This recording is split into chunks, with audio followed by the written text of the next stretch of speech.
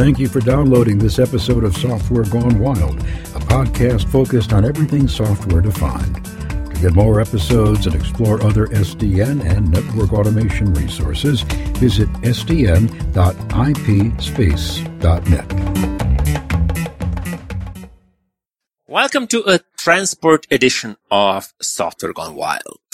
Whenever I was rambling about the deficiency of Socket API and TCP/IP protocol stack, someone was always quick to write an answer, but multipath TCP solves that. It turns out that in many cases, people didn't know what they were writing about because while multipath TCP does solve some problems, it doesn't bring peace to Middle East and it's not aspirate. So let's figure out what multipath TCP really is. And today we have two engineers who actually work with this beast in real life. Let's start in alphabetical order with Christoph Pasch, software engineer at Apple. Welcome. Hello. So, Christoph, what are you doing at Apple and how did you stumble upon multipath TCP? Yeah, at Apple itself, I'm a software engineer working on the networking stack of iOS, macOS, and all products. And I'm mostly focusing on the transport layer, among which is MPTCP and other technologies, well, TCP in general, and general TCP extensions. So trying to make things go faster, more reliable, and in general better. How did I stumble across multipath TCP? So that actually happened several years ago. That's when in 2010 I started a PhD in Belgium at the UCL Louvain under the direction of Olivier Bonaventure, where I was basically assigned to work on multipath TCP and improving its Linux kernel implementation.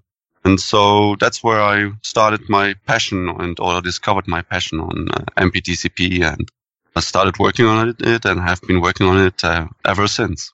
Thank you. And as you might probably stumble on Olivier before I do, please say hi. Yes, of course, I will. They're doing so many great things at University of Louvain, and I always love when they come out with the next down-to-earth article explaining how they do another crazy thing. Like, I particularly love that one. What was it? Flowbender, right? Where they would change load balancing across ECMP fabric by tweaking TTL field. I think so, yeah. I haven't read that particular article, but yeah, Olivier's team, they always come up with great ideas and then also a good implementation. Yeah, that's what I love about that team because they're always down to earth. They actually produce something that works. Yes, absolutely. Our second guest is Matt Martineau from Open Source Technology Center at Intel. Welcome, Matt. And I would have to ask you, why is Intel interested in multipath TCP?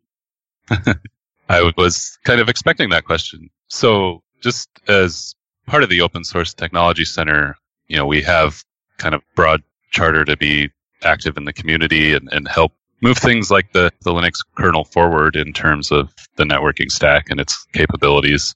And, at times we're helping teams inside Intel with specific projects. And in other cases, we're doing things that are broadly applicable to, helping our data center business, having server technology be capable and addressing the needs of Intel users. So I think a lot of it is from that broader perspective right now. And, we see it as a good feature for the TCP stack in the Linux kernel to have.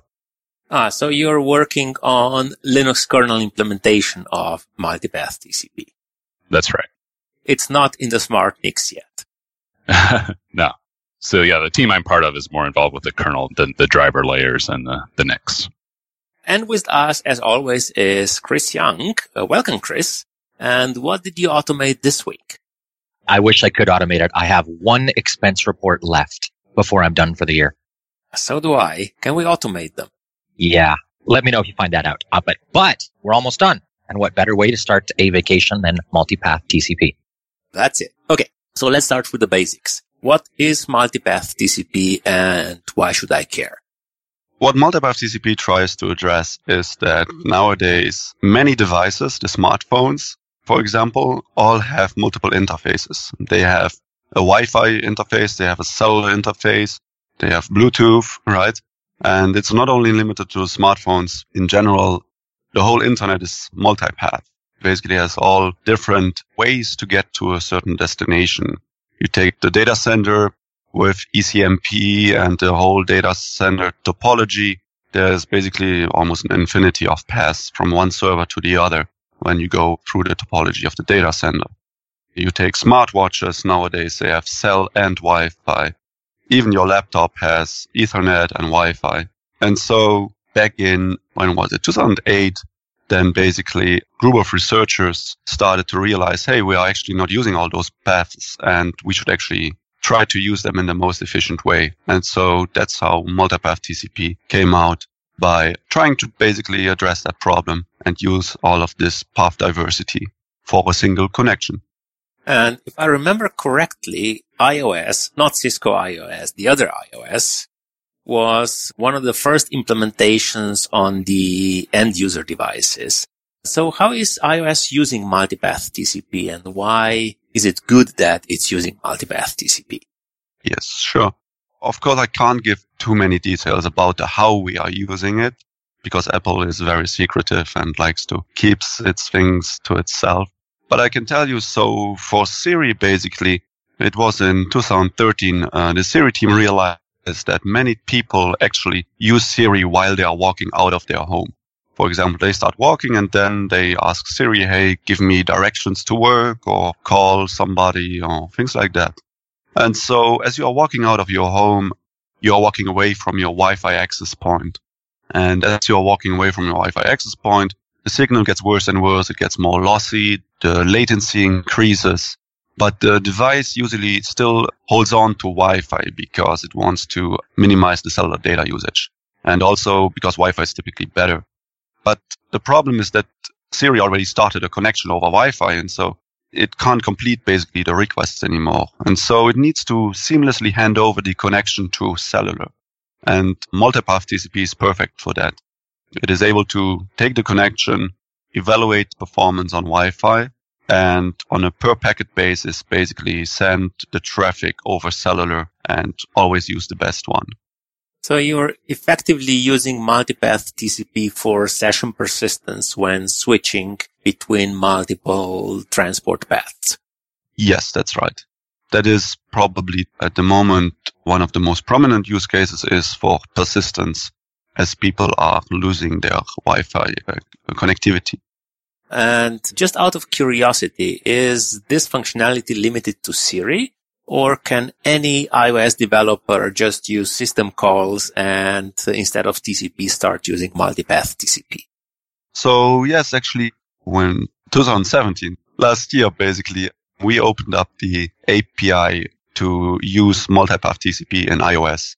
It's not a socket level API. It's a higher layer API because for different reasons, because basically on our platform, we want to promote more higher layer APIs instead of the socket layer APIs. But yes, any developer nowadays can actually start using multipath TCP. That was with iOS 11 moving forward, right? Yes, that was iOS 11. That's right. Okay. So please forget all my remarks about Mac keyboards before. I love you guys. You're doing the right thing. And now for the rhetorical question that probably doesn't need an answer. Why are we still talking about large layer 2 segments in campus networks for Wi-Fi roaming if we could just solve the problem with multipath TCP? Why are we still talking about those? I think one of the problems is what multipath TCP isn't yet widely deployed. One of the reasons for that is because on the server side, we are still lacking the widespread support for it. And that is something that is kind of what Matt and I and several other people are trying to address by bringing multipath TCP into the Linux kernel. Okay, so let's make the next step. We have multipath TCP on the edge devices, and the developers can use it, but is it in Linux kernel? Can I use it in Linux kernel?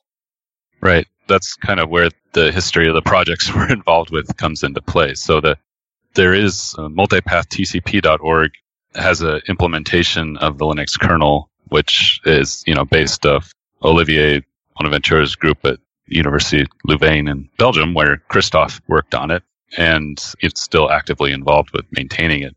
But as of right now, that's been a fork of the Linux kernel that people can pick up and use, and Christoph and colleagues, do work to maintain it and move it forward as the upstream Linux kernel does. But it represents extra work compared to having it as part of the upstream kernel where everybody developing new TCP features needs to take it into account and not break it and those kind of things. So having that multipath functionality in the upstream kernel goes a long ways toward making it easy for people to have the feature built into their distribution or, be able to easily turn on that feature. So right now, is multipath TCP still a fork that you have to merge with the mainstream kernel if you want to use it, or is it already in the mainstream kernel? It's not yet in the mainstream kernel. So that's the project that I'm actively working on and in partnership with Christoph and a few people from other companies like Red Hat and Tesserus. So we have a kind of a community effort to take ideas from the existing implementation, take ideas of, taking a step back and looking at what are the kernel maintainers going to find an acceptable balance between the changes multipath TCP needs to make versus, not breaking TCP for the rest of the internet and come up with a design that will work for the maintainers, will be maintainable from a software engineering perspective, and be something that integrates well with the code. Yeah. Please don't break TCP for the rest of the internet. That'd be good. Yeah. So you are effectively trying to massage the implementation into something that the mainstream Linux community would feel comfortable with. Exactly. Well, maybe not exactly. I mean, we were taking the existing implementation and kind of paring down the feature set so that it's kind of a minimal footprint to adapt architecture-wise to fit the upstream kernel. And we've also been making an effort to sort of build some pieces from scratch to validate some ideas, kind of, again, with a smaller set of code to verify that the approach is going to work. And then we need to kind of merge those two to an upstream patch set that we can send to the NetDev mailing list and then work on getting that reviewed and merged. And it still has to survive Linus's personal scrutiny, right? Yeah, we have several layers of maintainers to go through. There's TCP maintainer, network maintainer, and Linus himself, yes. Okay, now before we go into the details of how this thing works and why it might break the regular TCP implementation, which we all hope you won't do, there is another use case for multipath TCP in the data center, I was told. If you have servers with multiple uplinks and these uplinks have different IP addresses, then in theory, you could use multipath TCP across all of them instead of MLAC or whatever crazy layer 2 stuff we are using in data centers today. Is that true? Yes, that's absolutely true. There have been a few research papers that evaluated that on how multipath TCP could perform in data centers, not only by using different IP addresses, even by just benefiting from ECMP, basically, which is load balancing different layer 4 flows across different links. So you could even, by using the same IP addresses, just create different TCP subflows, which would then be bundled together in one MPTCP connection. And those different TCP subflows would be using, thanks to the ECMP in the data center, you would be using different paths. And then it would be basically bundling the capacity of the whole data center and perform much better. And there have been a few research papers that have shown how that works and how the data center could benefit.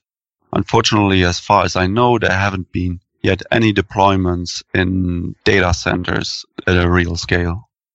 Apart maybe from those people that have the event horizon around them, right? So nothing ever leaks in the open about what they're doing. Yeah, that's true as well. Okay, so you already mentioned the subflows. If I understood correctly, multipath TCP is effectively the capability to open multiple TCP sessions and present them to the upper boundary of the TCP stack, the socket API, if you wish, as one TCP connection. How far off am I? I'd say you're basically right on there. I mean, to the application layer, it looks like a single connection. And at the other end of the stack, so to the routers in between two devices, what they see is multiple TCP connections with some TCP options populated with extra sequence numbers. As you get into the details, there's a lot more about how do you manage connections and decide what data goes in which subflow and that kind of thing. But I'd say you had a really good summary there. Okay, yeah, that's the first interesting question that always pops up. How do you know which packets to put into which subflow? And how do you make sure that a subflow that is blocked because of retransmission or something isn't stalling data that should be sent to the other end? That's a good question. To decide on which subflow to send, it's basically a local decision, right?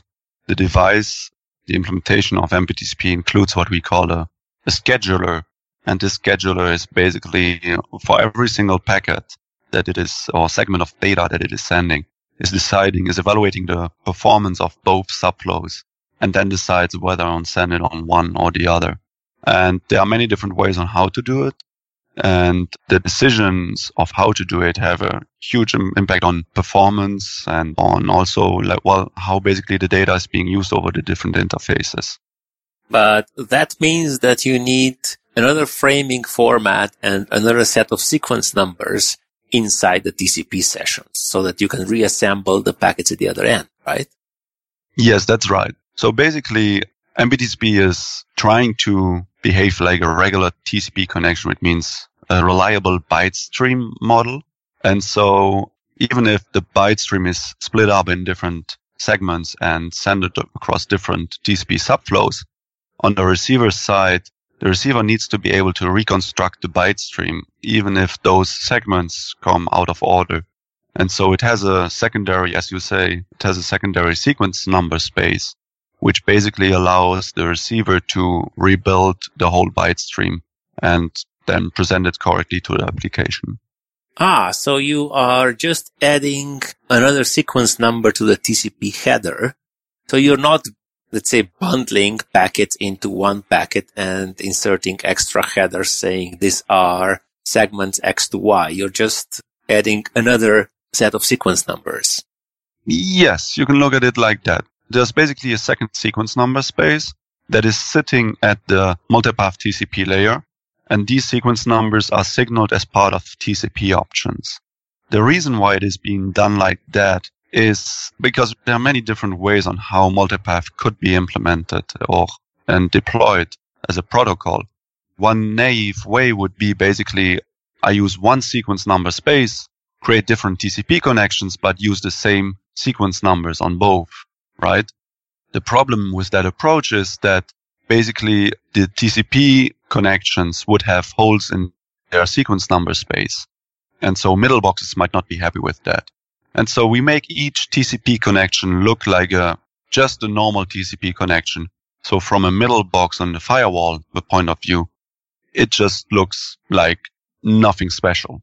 And to be able to signal the secondary sequence number space that is at the MPTCP layer, we are basically adding TCP options that allow then to the receiver to basically reconstruct the byte stream.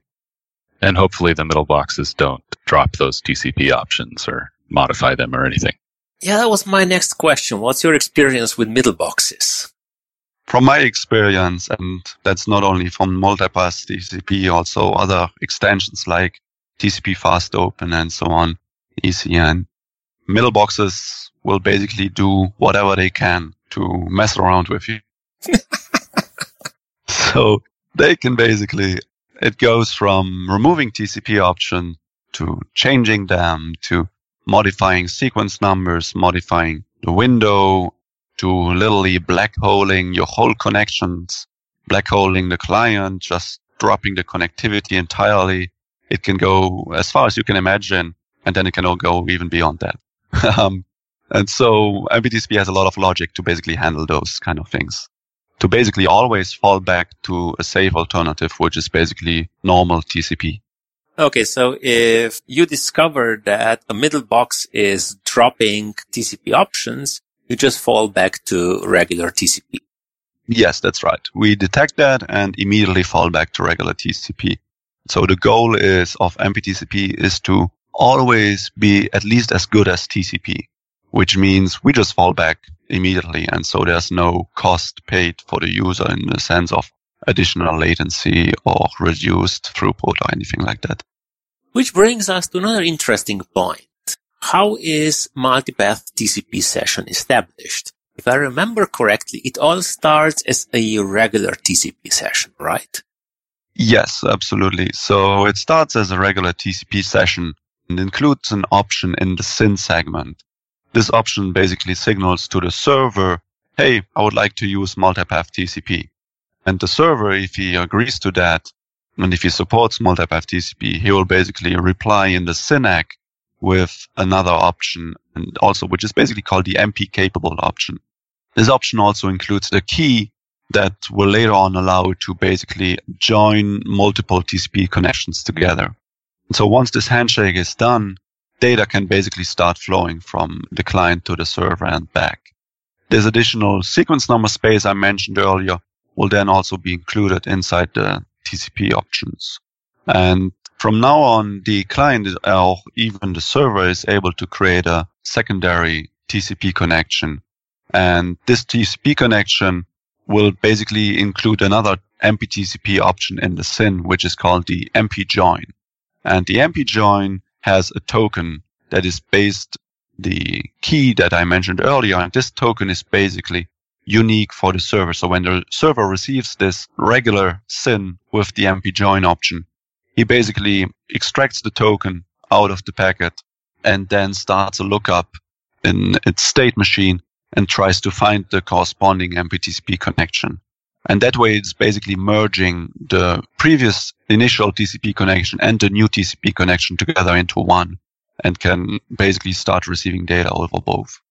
So if some crazy middle box in the middle drops the TCP options from the initial SYN packet, you just won't be able to establish multipath TCP. So it will look like the server is not multipath TCP capable. Yes. And if the middle box is killing the packet, then you're probably using something like happy eyeballs and trying to establish two sessions at the same time or something like that. I'm just guessing here. Yes. So middle boxes removing the MPTCP options are relatively common. We see it in roughly 5% of the connections.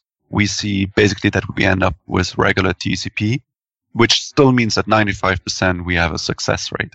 But middle box is literally dropping the whole packet just because there's an MPTCP option. It's fairly rare. So we actually very rarely have to do this happy eyeball thing. So it seems to be fairly reliable. You have 95% success rate over public internet right now with this? Yes, that's right. Wow. Okay. I'm putting together this mental model in my head and I'm going, okay, so I've got, needs to be on the client side, needs to be on the server side. No servers really support it. It's not in the normal kernel. So you have to kind of custom compile your kernel, which means there's going to be limited on that. And then middle boxes are playing with it. 95%. That's insane. That's much, much, much better than I expected. I was feeling very let down going, there's no way this is going to work. You're rebuilding the plane while we're flying it. How is that? Yeah, 95. Well, I mean, that is a number, of course, only talking to servers where we know that they support MPTCP. As already we take this variable out of the game. But still, yeah, 95% of the paths don't have a middle box or a firewall that's messing around with us. And I think part of that just shows the years of effort that have gone into the RFC to establish the standard and thinking through kind of all these problems that they'd run into. So what that's been going on, I think it was first standardized in 2013 and kind of working toward a major revision right now in the IETF, right, Christoph? Yes, absolutely. The first standard was in the experimental standard, and now we are moving towards the standards tracked version at the IETF, which is basically then the official standard of multipath TCP. But yeah, we are working also a lot with middle box vendors to convince them to not drop the options that we would like to see. So you already are on the standards track. Yes, that's right. It's going to be done very soon. The document is in working group last call and should be finalized in the coming months. And from that moment on, the IETF working group is basically done and can go on and solve new problems. So yeah, if anyone wants to look that up, it's RFC 6824, and 6824 bis is the revision Christoph's referring to. Yeah, it will have whatever RFC number. Oh, by the way, if it gets published before we publish the podcast, I'll just include the link to the new RFC in the show notes. Now, coming back to the moment where either a client or a server decide that additional session might be needed. How is that decision made? Obviously, in Siri case, you say, well, it might be a good idea to have connection open on both interfaces just in case. Or you might say, well, Wi-Fi is getting really bad. Let's make sure that we don't drop the session. So you start opening the connection on the mobile internet. Or how is this thing done in practice? Well, there's the concept in MPTCP called path management, where, there's a variety of ways to determine, which combinations of connections you're interested in. You can have different categories, like, say, you've got a server on one end and on the other end, the device has multiple interfaces. You can just do like one path per pair of IP addresses. So, for example, from a phone's LTE interface to one server IP address and their Wi-Fi to the same server IP address. Now, if you had two interfaces on either side, you could have 4 possible connections is kind of the maximum. And then there's a variety of approaches in between. So it sounds like multipath IO with iSCSI, right? You establish multiple sessions and then you have something like path management that makes sure that the sessions are measured and utilized correctly. I'm not as familiar with that iSCSI implementation, but it sounds similar, right? Surface level sounds similar, yeah. The other interesting detail, I totally get how you have a, let's say, Wi-Fi connection to a server and then you establish an LTE connection to the same IP address, to the same server. But what if the server has 2 interfaces, like within the data center? How do you know that you can use the second interface as well? Well, that's another thing that the TCP option payload can carry. So, there's one TCP option number for MPTCP to use. And then, within that, there are kind of subtypes, sub-options for what communicated. And so one of the things, so you establish an initial connection to a server. Once you have that on any of the packets that are coming back to you, the server can send add address option that will say, oh, by the way, I've got these additional addresses that you can connect to. And then it's up to the client device to choose which one it initiates a connection to. But that obviously works only if you don't have NAT in the middle, right? So if you don't have what in the middle? Sorry, I didn't quite catch. Network address translation. Oh, yeah, NAT. Okay, yeah. Right. So it has to know to advertise a reachable address and optionally, port number. So I guess if you know what to advertise in order to, that someone on the publicly routable internet will know. Well, I guess it doesn't have to be the public internet necessarily. Whatever network, wherever the other device is trying to connect to you, if it's got an IP address port number combination that it can use to call you back on whatever interface, then that's adequate.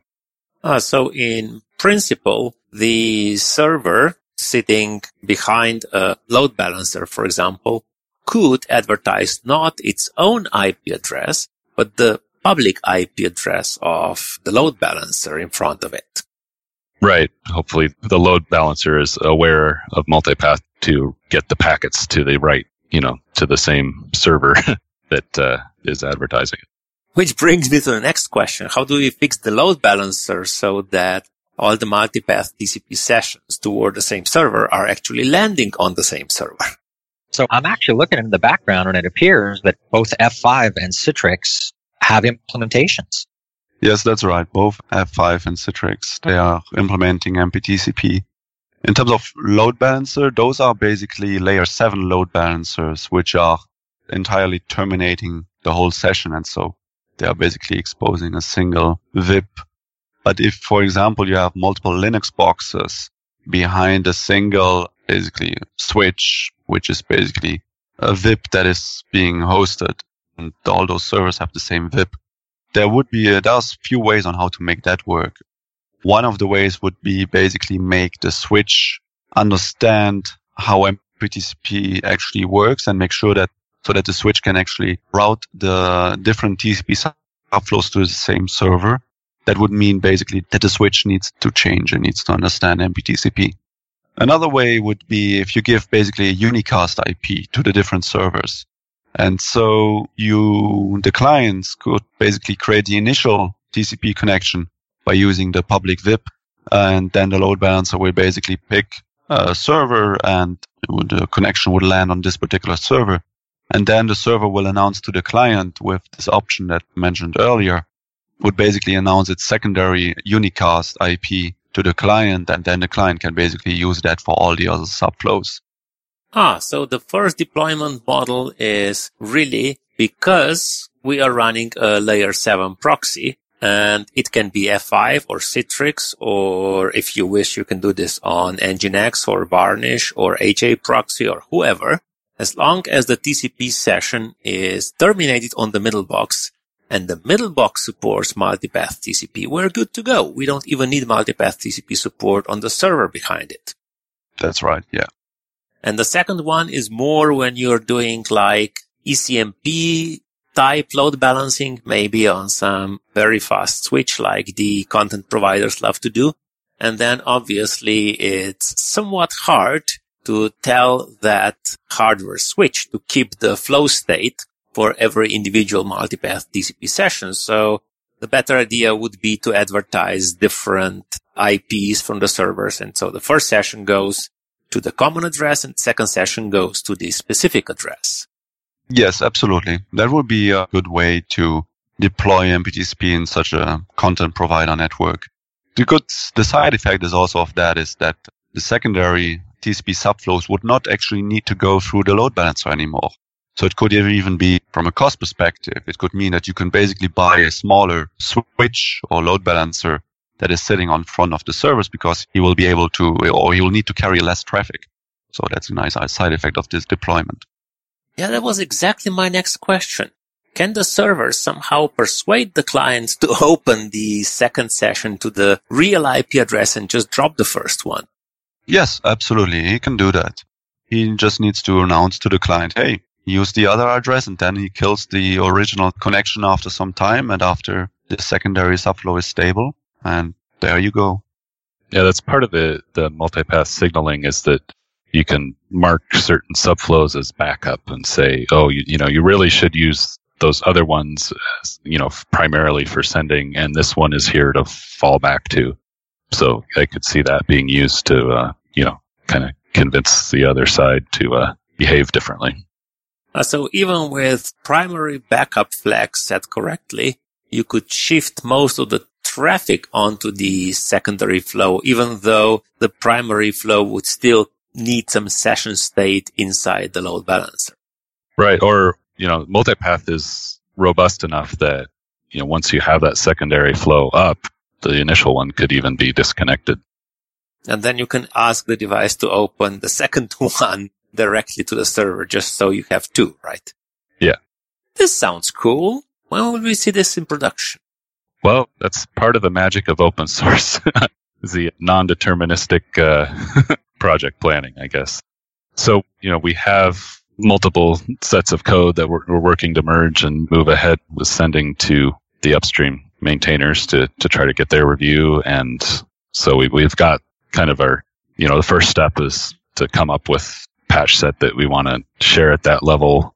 We do have a contributor who's sharing with some building blocks, kind of some code for multipath TCP to build on that will hopefully get merged into the upstream kernel first, and that'll be useful for some other parts of the networking stack. And then, we can build on that, get something upstream kernel, and then there's all the back and forth if they have suggestions or requirements for, how to modify things to meet their performance requirements or their expectations for how the architecture fits in. And then, hopefully we get a limited implementation that kind of meets the common server use cases get that going next year, in the new year. And from there, once we have a foothold in the upstream kernel, start adding features like being able to configure a scheduler or path manager or all the knobs and dials to really fine tune multipath TCP operation. Going forward, there's a lot of work there to do that I would imagine reaching kind of feature parity with the multipath.tcp.org kernel would, potentially take years. So joking, you have to get the Trojan horse in first. But on the other hand, if someone wants to start playing with this or even might consider deploying it, because obviously Apple had to deploy it to get it into the client side as well, how could you do that? Can you just take forked kernel from the MPTCP website and start it and go with it, or is it more complex than that? Yes, in general, all you need to do is you go, take the forked kernel. We have binary images compiled for Red Hat and Debian packages. And from that moment on, you just install it on your server, preferably, and then have basically a proxy or HTTP server on top of it. And from that moment on, you can use multipath TCP and it will work. So effectively, I don't even need to recompile the kernel. I just take your binary for, let's say, Red Hat. I replace the original Red Hat kernel with your kernel. I reload the box. Either it crashes or I have multipath TCP. Exactly. That's a good description. Yes. That's basically what you have to do for the most simple deployment where you don't want to control many things. And yeah, you just put it on the server and there you go. From that moment on, you then can make some decisions on which path manager to use, which scheduler to use, and so on. But usually we recommend to use the default schedulers because it's basically the most efficient one. In terms of path manager, currently there's what we call the full mesh path manager, which means if you put it on two servers and both servers have, let's say, each server has 3 IP addresses, that means MPTCP will create a full mesh across all IP addresses that are available between those two servers. And so it would create a total of 9 TCP flows. So for some use cases, the full mesh path manager is good enough. For some, it's probably not the right thing to do. So there's going to be a more configurable path manager that can be steered through a netlink interface. And this one is hopefully going to land soon in the upstream kernel and is going to be provided by Tesares, which is a startup that is working a lot on multipath TCP and deploying new use cases. And so once this path manager, this netlink path manager is in the code, it will basically allow a user to write a little daemon that would control how the different TCP connections, TCP subflows would be established for every single MPTCP connection. I think, Christoph, you said upstream kernel there, but it's the multipath.tcp.org kernel that you're referring to, right? Okay. No, it is the upstream kernel, but the other upstream. Yeah. Yeah. It gets a little bit confusing with all the different upstreams that there are. So effectively, those guys are working on a fork of a fork. Yes, to some extent, yes. It's a fork of a fork. And one thing I'd like to note about the multipath.tcp.org kernel is that the kind of typical configuration of that is that every TCP socket will, every outbound connection you make would advertise multipath capability, attempt to form multipath connections, and every TCP socket becomes a multipath socket. And that is different from what we're looking at on the upstream side, which would be to, in that sort of we don't want to break TCP category, leave TCP by default as TCP alone, and then applications would opt in to multipath. But with the multipath.tcp.org kernel, the typical configuration, like everything would have that potential to be a multipath connection. Perfect. So now if anyone wants to play with this stuff, we know how easy it is. And by the way, as always, if you don't understand the nerd knobs, don't touch them. Now, before we wrap up, Chris, any more questions? Why would I not want to use multipath TCP? It seems that we're talking about all this great stuff, and if you have it in the kernel, applications don't even have to worry about it. They'll just use it. But are there any negative what are the drawbacks?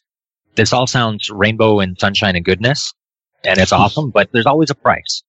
Well, one of the prices is just the TCP option payload can be largish, take up a fair amount of the TCP option capacity that then you don't have available for other things. I don't know to what degree it's competing with things like selective ACK and whatnot, but it increases the size of the headers, which has, an impact on data throughput.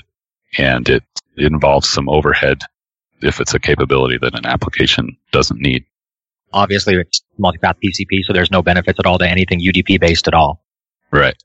UDP might feel bad. That's the other drawback. Well, yeah. I mean, actually, the UDP doesn't even touch the this part of the stack, so it would still be its own thing.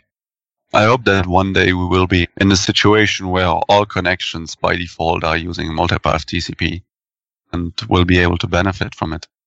I hope eventually we're going to get there. Well, it seems like you guys have done a lot of great work, so thank you for that. Exactly. Thanks a million for this podcast and all the great work you did so far on multipath TCP. And yeah, I would also wish that we would finally get to the point where this would be standard and we would actually have something semi-resembling a session layer in the TCP IP protocol stack. In the meantime, if people want to get in touch with you, how can they do that? Do you blog somewhere? Are you on GitHub? How can people contact you if they wish to? Let's start with Christoph. Yeah, basically there's the multipathtcp.org website where we have links to the mailing lists and also pointers to how to get on the GitHub, to ask questions. It's usually the best to just connect to the mailing list mptcp-dev if the questions are specific to MPTCP or the Linux kernel implementation. We also have another mailing list that is dedicated basically to the upstreaming, and there people can ask questions. So if somebody wants to reach out to me, it's best through the mailing list. Thank you. Yeah, and our upstreaming mailing list is mptcp@lists.01.org. 01 being the digits. And I guess that's also the best way to get in touch with you, Matt. That's right. Perfect. Chris, how can people find you and your automation projects? At Netman Chris on Twitter is probably the best way. Or alternately, I've got at HomeKit Geek, which is a separate, more focused on the home automation stuff. And that's, those are probably the best ones. And on that second one, you described how you automated the hotel lamp, right? Well, it wasn't just the lamp. It was motion sensors and light strips. And it was. So, Christoph and Matt, if you ever get bored in a hotel, Chris has some ideas what you could do to mess up with other people when they walk into your room. Awesome. And you've been listening to Software Gone Wild. I'm Ivan Pepelniak. You can find me at ipspace.net. And if you want to download more episodes like this, just go to ipspace.net/podcast and start exploring. Thanks for being with us, and go and deploy MPTCP at least in your lab, if not in your production network. Thank you for listening to this episode of Software Gone Wild.